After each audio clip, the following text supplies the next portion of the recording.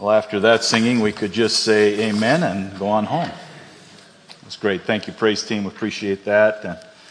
And so grateful to be able to come and praise our Lord and sing to Him and have an opportunity to just glorify Christ in what He is doing in our hearts and lives. And we just pray that as we go through our service, that we don't get distracted from the truth, and that's that we have a God who so loved us that He sent His Son, Christ, into the world to die for us. Well, I like to start off with our signs, and so I'll give you a few to look at here this morning. I especially like there are some questions that can't be answered by Google. I don't know about you, but there's times when we're going around and somebody can come up, you quick do a check, and there's some things that just don't. And then the upper right is my next favorite. Our church is like fudge, sweet with a few nuts, and I think I qualify as one of those. Yeah, I know you know.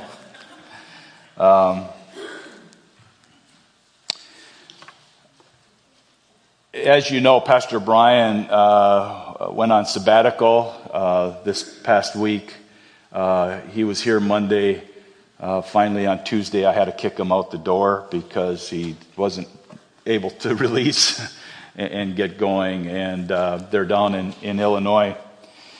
And I am supposed to be preaching for the next several weeks, but and I wasn't sure if I wanted to get into this or not, but I just thought I would let you know why there's a little bit of a change, and that's Ann and I will be leaving a week from today. I have an appointment at the Mayo Clinic for some testing that I've been undergoing, and so Miles will be here next week. He and Sarah are down picking up their kids in Chicago, so he'll be in preaching next week. So just so you kind of have an idea of why we're doing a lot of switching around and things are happening. But and we'll keep you posted on kind of what's going on. But just some testing that I've been undergoing, and God is good, and I'm not worried at all about it. But it still kind of throws off our schedules a little bit, especially when you're away from town and come back and find out you have an appointment at the Mayo Clinic. So just kind of a surprise. So while I am here and what I am going to be speaking about, I'm going to be doing a series from Acts chapter 2, verses 42 through 47. And I've taught some of this before. I've taught a series or a message using all of those verses, but we're actually going to take it as a series of messages that deal with the church and deal with how we're to function. And so the series that we're going to be doing is dealing with the apostles' teaching, the breaking of bread, and fellowship and prayer. And the reason that I wanted to do this particular series is that we have adult Bible fellowships, and most of you are aware of that. We usually have our adult Bible fellowships in between, and this summer we're doing what we call a mix-up, where we're just kind of mixed up all of the age groups and all of the groups, and we're meeting separately, and we're going through a study, and that's been a lot of fun, and it's been a challenge. There's a lot of work involved with it, and as somebody mentioned this morning, some of these would have been good if we would have done them in 2 weeks instead of just one, but we're getting some information there. And for you, those of you who are not aware, maybe you've not participated in Adult Bible Fellowship, part of what I would like to do is try to introduce you to the fact that we have these studies that happen between the two services. And the reason that, for those who weren't here, weren't familiar with this, the reason that we went to the adult Bible fellowships is we before that, we had our adult Sunday schools, and then we went to 2 services. And when we went to 2 services, we started having the Sunday school during each of those 2 services. So when the first service was going on, there was also a Sunday school class going on. During the second service, there was a Sunday school class going on then. So if you went to one or the other, you came early, stayed late, that sort of thing. Well, and that was all fine, except our Sunday school attendance, our adult Sunday school attendance actually dropped to around 20 or a little bit less than 20 people that were in attendance during that time.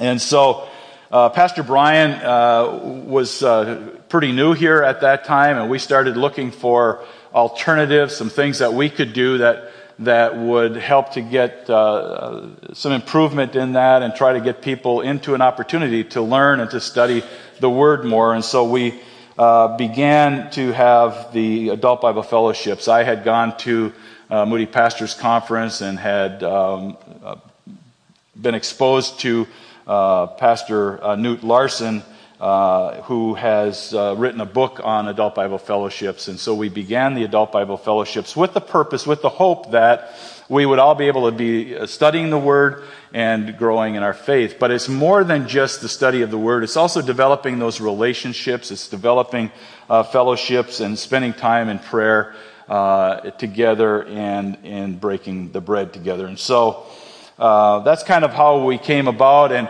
so we're just taking a break for the summer from those, and that's caused a little bit of consternation for some people. It's a little bit difficult to go through change, but I want to assure you we are going back to the adult Bible fellowships. What we're hoping in the fall, we'll have the same groups and hopefully add 1 or 2 additional groups to that. So you can be watching for that as you do. So one of the things that those are the adult Bible fellowships are centered on, and that's these scriptures from Acts chapter 2. And so if you would turn with me to Acts chapter 2, beginning in verse 42, we're just going to read those over real quickly, and then I'm going to share some thoughts from this. So Acts chapter 2, beginning in verse 42. They devoted themselves to the apostles' teaching and to the fellowship, to the breaking of bread and to prayer. Everyone was filled with awe, and many wonders and miraculous signs were done by the apostles. All the believers were together and had everything in common. Selling the possessions and goods they gave to anyone as he had need. Every day they continued to meet together in the temple courts. They broke bread in their homes and ate together with glad and sincere hearts, praising God and enjoying the favor of all the people. And the Lord added to their number daily those who were being saved. And so when we read that, we understand that this was an important transition in the lives of this church. It's the first church. It's a group of people who had become the church after Christ had been crucified on the cross.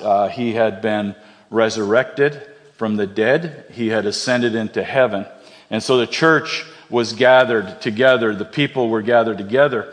And in the beginning of Acts chapter 2, we have the information that the apostles were all together, the disciples, and the Holy Spirit came upon them. When the Holy Spirit came on them, the Holy Spirit changed them. If you remember the change that took place in the life of Peter.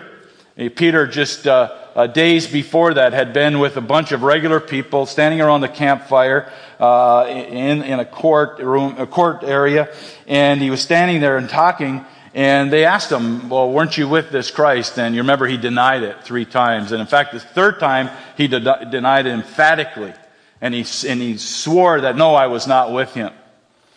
And now you see this huge change that takes place, because after the Holy Spirit comes, then Peter stands up in front of a large crowd of people. And as he's standing up in front of this large crowd of people, he explains to them who this Jesus was, and he explains to them the way of salvation. So I want us to go back and look at a couple of verses that deal with that. So if you're in Acts chapter 2, look back at verse 22. And this is what Peter is telling them. He says, "Men of Israel, listen to this. Jesus of Nazareth was a man accredited by God to you by miracles, wonders, and signs, which God did among you through him, as you yourselves know. This man was handed over to you by God's purpose and foreknowledge, and you, with the help of wicked men, put him to death by nailing him to the cross. But God raised him from the dead, freeing him from the agony of death, because it is impossible for death to keep its hold on him. And then skipping down to verse 31, seeing what was ahead, he spoke of the resurrection of the Christ, that he was not abandoned to the grave, nor did his body see decay. God has raised this Jesus back to life, and we are all witnesses of this fact. Exalted to the right hand of God, he has received from the Father the promised Holy Spirit, and has poured out what you now see and hear. And then they were shocked at what he was telling them. They were amazed at what he was telling them, and the boldness with which he was sharing these truths with them. And they came to the point where they're just cut to the heart, and they just don't understand what it's all about. And they asked him, "What must we do? What must we do about this? If what you're telling us is true, what is it that we have to do? How do we need to change?" And he says, you must believe. He says in verse 38, "Repent and be baptized, every one of you, in the name of Jesus Christ for the forgiveness of your sins, and you will receive the gift of the Holy Spirit. The promise is for you and for your children and for all who are far off, for all whom the Lord our God will call." And with that, with those words, thousands became the church. Thousands came to a point of believing and trusting in Jesus Christ. But now the problem then comes is if there's a new church, remember, a church is not the building, it's the body of believers, and the church is together, and they have to know what is it that we're to do? How are we going to grow? How are we going to mature? How are we going to become the kind of people that you want us to be? And so the first thing that it says in verse 42 is that they devoted themselves to the apostles' teaching. So I wanted to talk to us a little bit today about what is some of that apostles' teaching. What is it that was being taught to them that was significant enough that it met the needs of spiritual growth within the first church? It will be the foundation for all of the things that they will become. And so we're going to look at some teaching.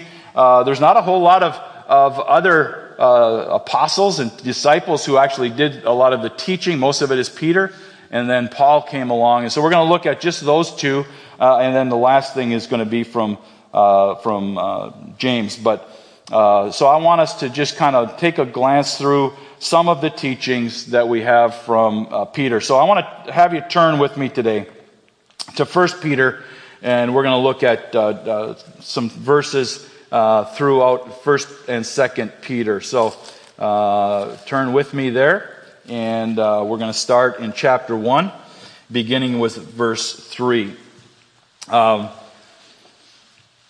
So Peter, again, was a man who had, in many ways, had failed Jesus as they were going along, as they were interacting.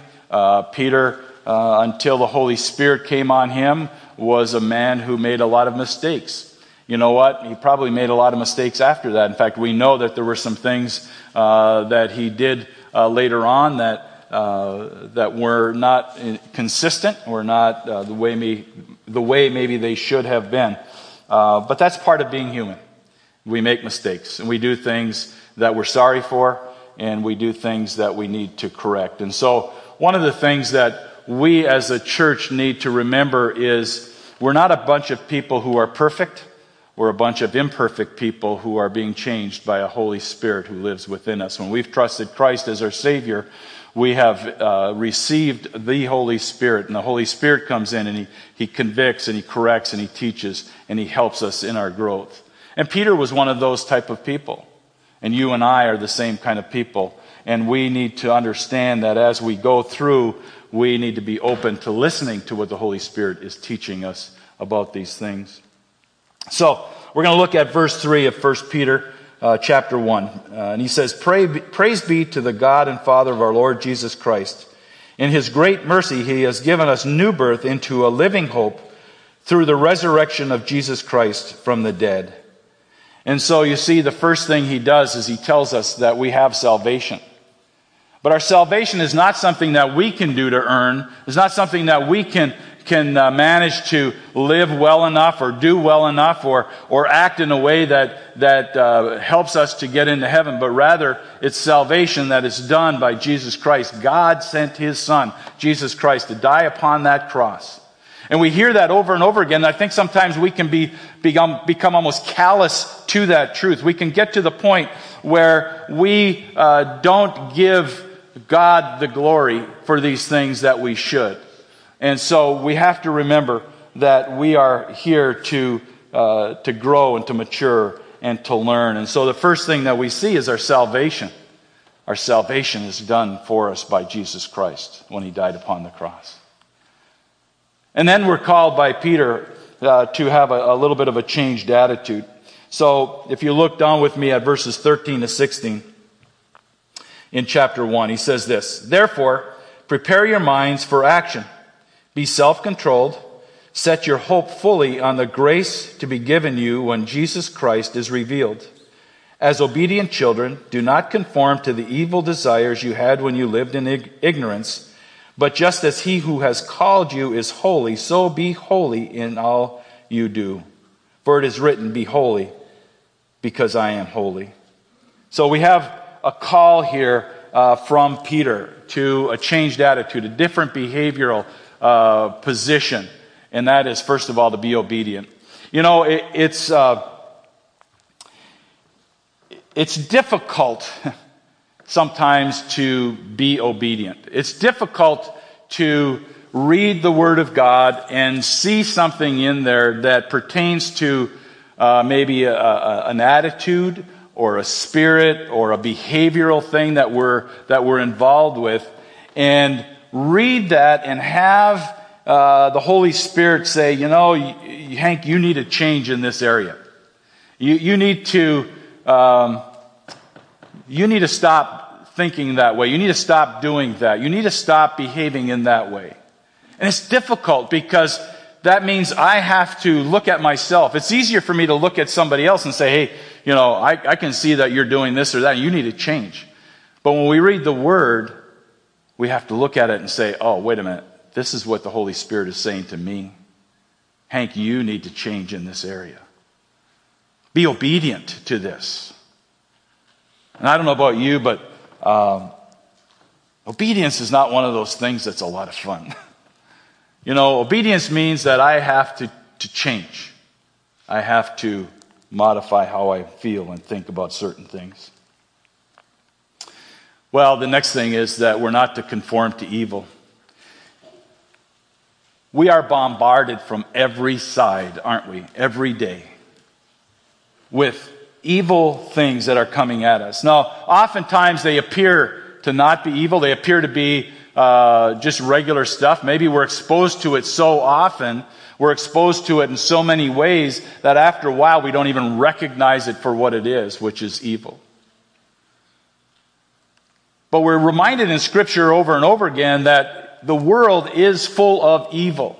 And we have to stand against and resist evil on every element, on every level. The problem is that we get so indoctrinated, we get so infiltrated in our thinking with evil that sometimes it's hard for us to even recognize it for what it really is. And I think that one of those areas is the area of self-dependence or self-reliance. This morning as I came in, just before I left actually, but I was watching the news and there was a lot of stuff that was on there, and some of it was plainly and clearly evil. They're searching for the man who's still alive who escaped from the prison out east. And they're still looking for that man, and they were talking about that. And that's clearly, we can look at that and we can say, well, that's clearly evil. That's clearly, this man is a murderer. he has done evil things and he deserves to be locked up, and they need to catch him and put him in prison. The other thing that I heard this morning after I got in here, there was a little bit of a discussion about the recent Supreme Court decisions. We've all heard those decisions, and we wonder what that's going to mean for us. We wonder as a church, for instance, what's going to happen with some of these rulings? How is it going to affect us as individuals, but how is it going to affect us as a church? And we can get bogged down with those things. We can get bogged down with the things that are outside of the church, that we have no control over, that are outside of our ability to influence.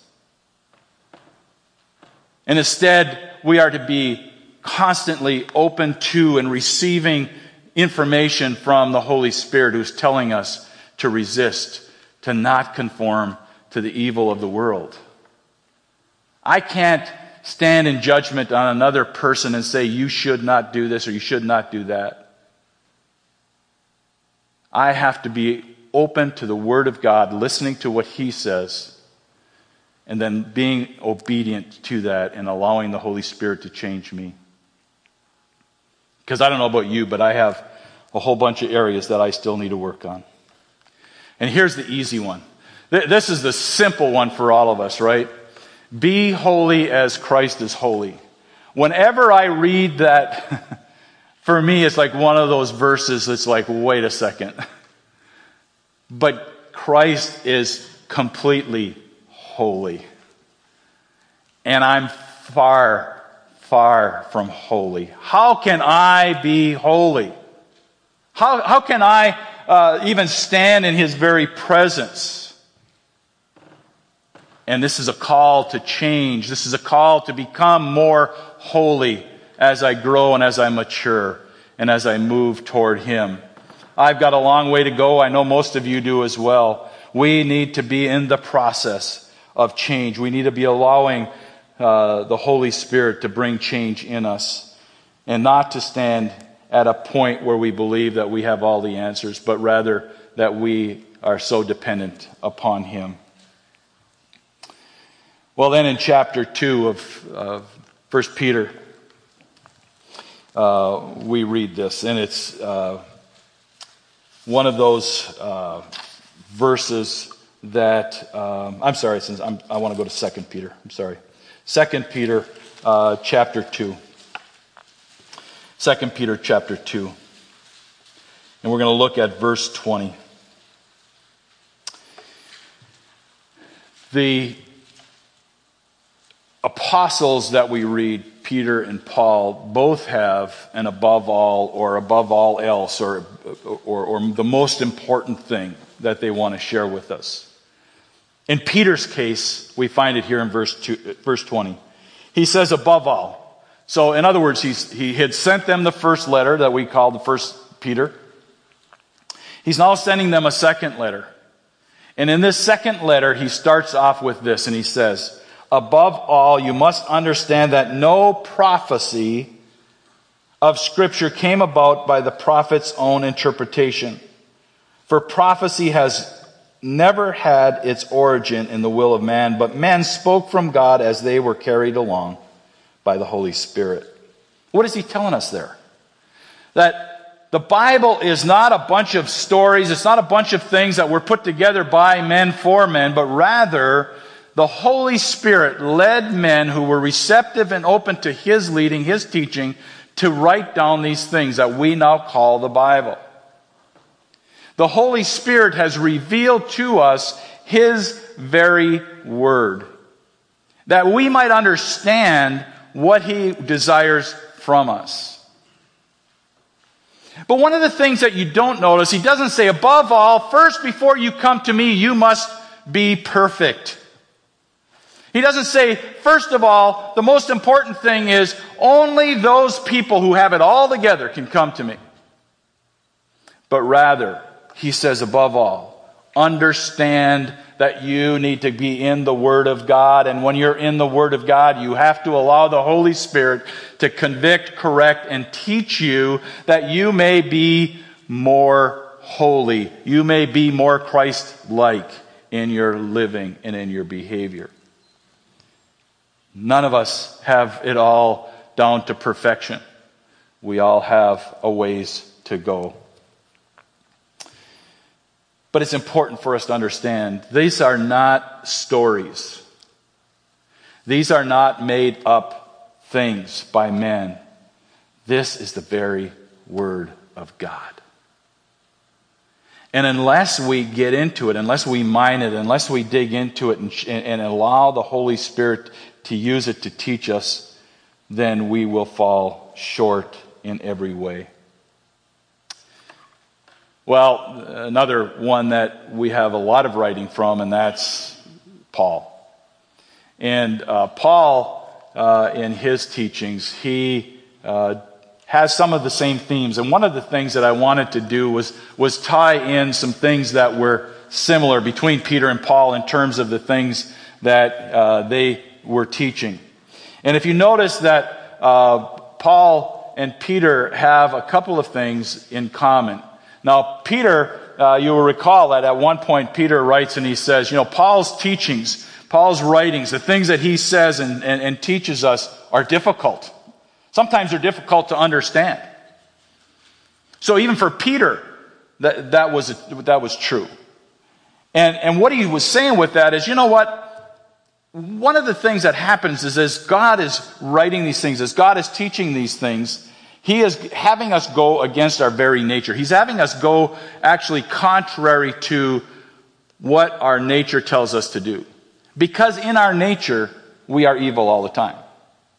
In our nature, we pursue after the evil things of the world. But God wants us to be changed. And so, we're going to look a little bit at Paul's teaching and just see some of the things there. So, turn with me, if you would, to Titus. It's a book that we refer to an awful lot, right? Titus is one of those small ones right at the end of 1st, 2nd Timothy. The next book is Titus. And in Titus chapter 2, beginning in verse 1, he says this.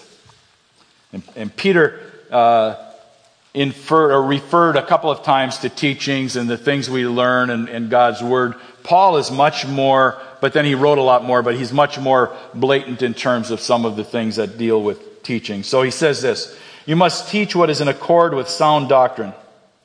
So what he's saying is the Bible is sound doctrine. The things that are being taught, because if he's saying you must teach, he's saying to Timothy, a young pastor, you must teach these things, then and it's sound doctrine. Therefore, what I'm teaching, Paul is saying, what I'm teaching, what I'm giving you is sound doctrine.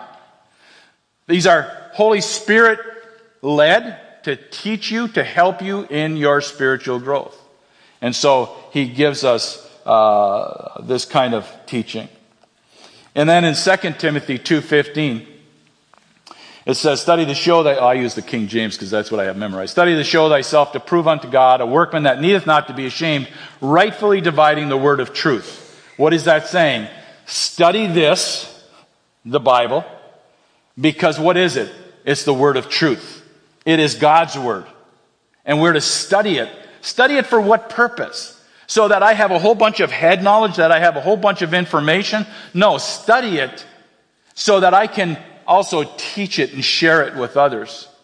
That as I am going through my life, I can have it change me, but I can also share it with other people and to help them.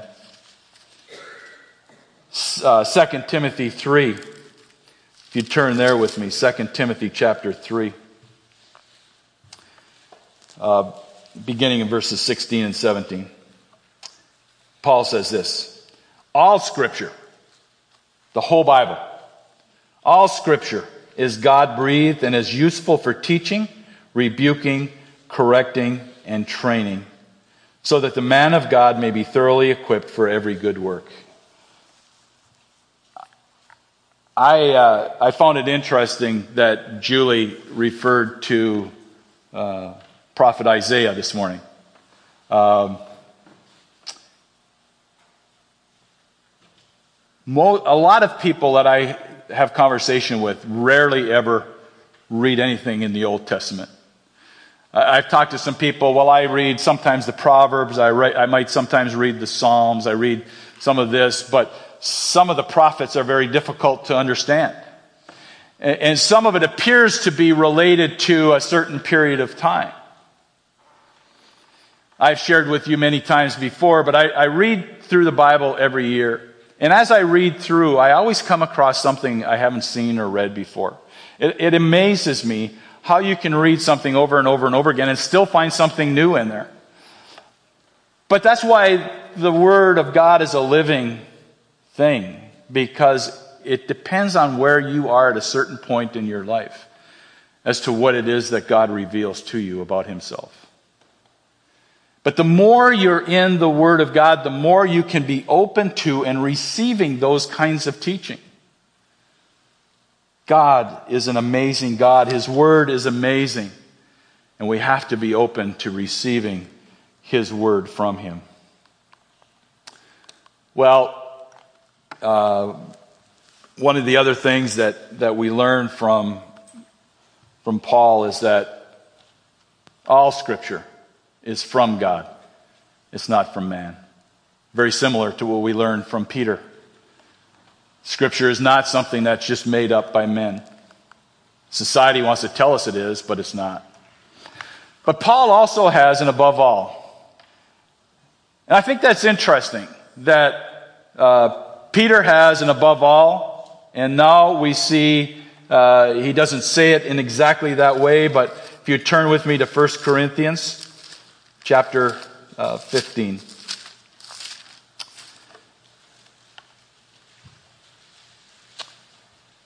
And in 1 Corinthians chapter 15, beginning in verse 3,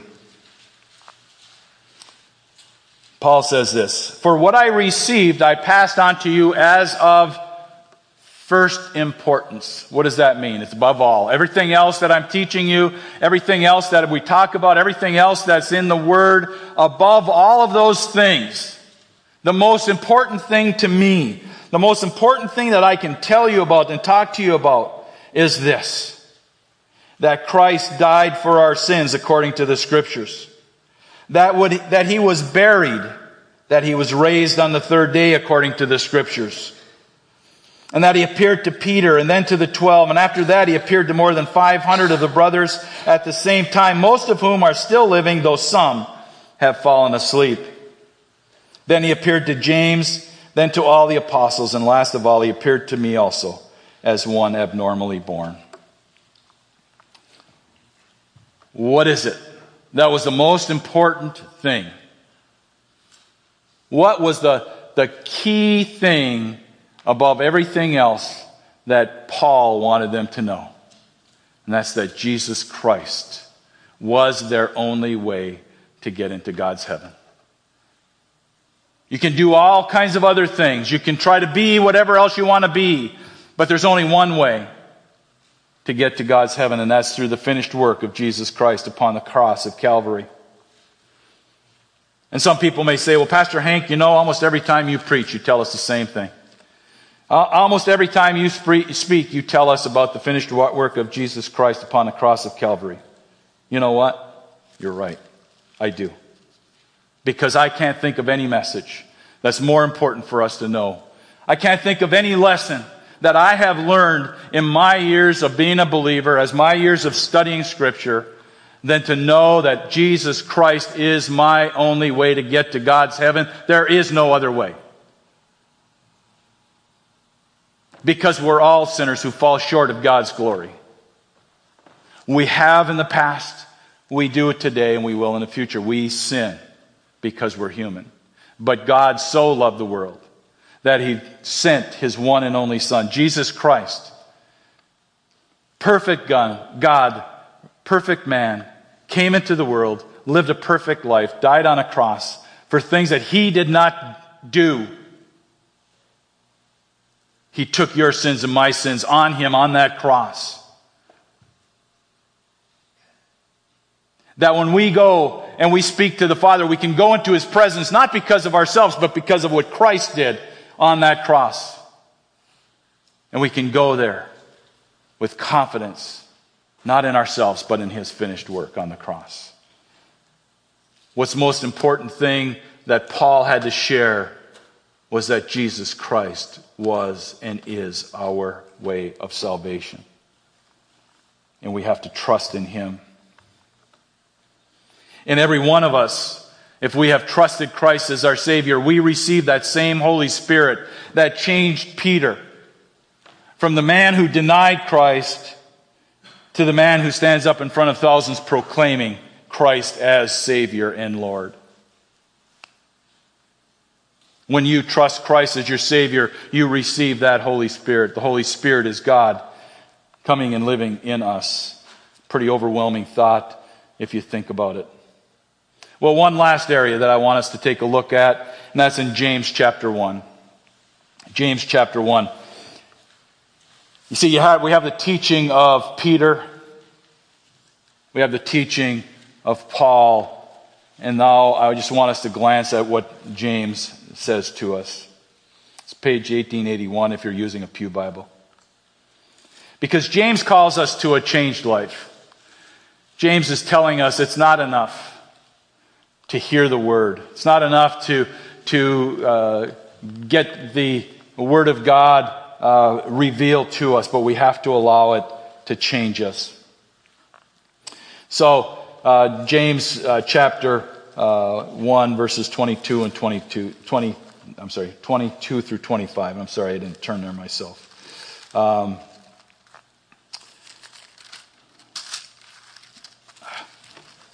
Go slow. Sorry. James chapter 1, verses 22 through 25.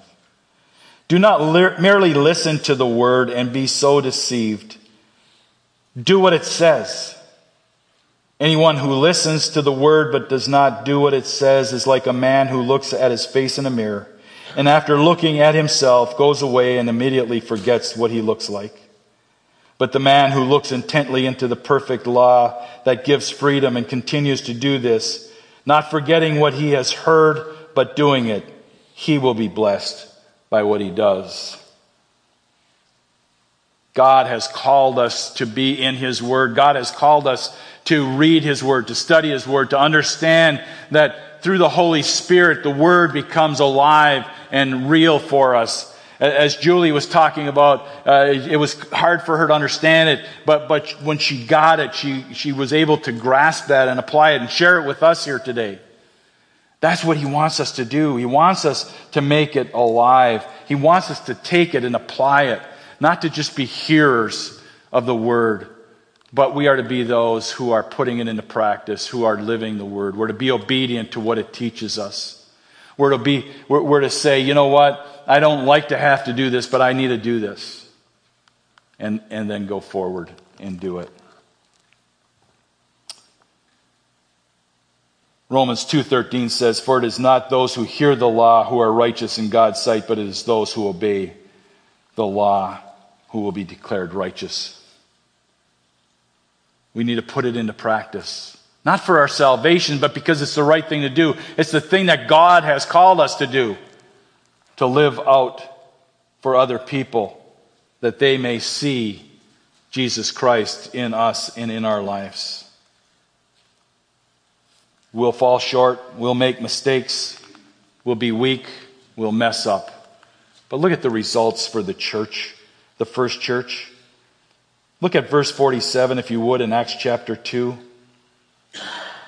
Praising God and enjoying the favor of all the people.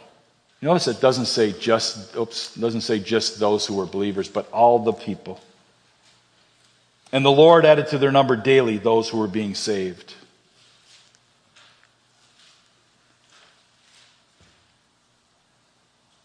Lord wants to add to our numbers daily those being saved also. It becomes something that we need to start with ourselves. Where do we start? Well, we start by admitting who we are and what we are.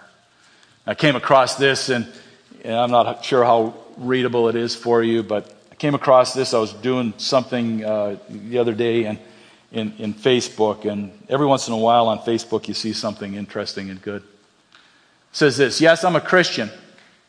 Yes, I can be the biggest hypocrite ever. I backslide, I stumble, I fall. I stray onto the wrong path, but God is working in me. I may be a mess, but I'm His mess. And He is slowly straightening me out. And the day will come when I will be by His side. His work in me completed. And until that day, I will take His hand. I will let Him do in me whatever needs to be done. No matter how painful it will be for me, when He is finished with me, it will all be worth it. And I don't know about you, but when I read that, I thought, that's who I am. I am a Christian. I love and I trust Jesus Christ as my personal Lord and Savior. But I'm a mess. I always fall short of doing what I should and how I should do it. But God is faithful.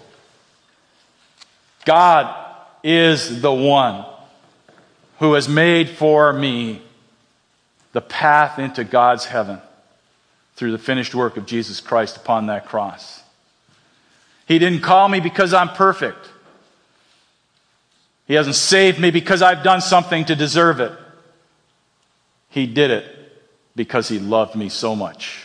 And He's working in me, and He's willing to work in you if you will trust Him as your Savior, and if you will trust Him to allow Him to work in your heart and your life. Be obedient to Him, trust in Him, allow Him through the Holy Spirit to bring about change in your life.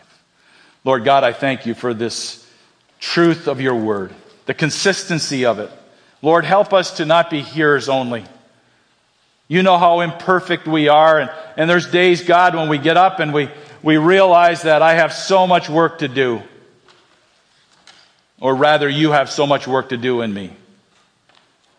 God, forgive me for failing You, for falling short.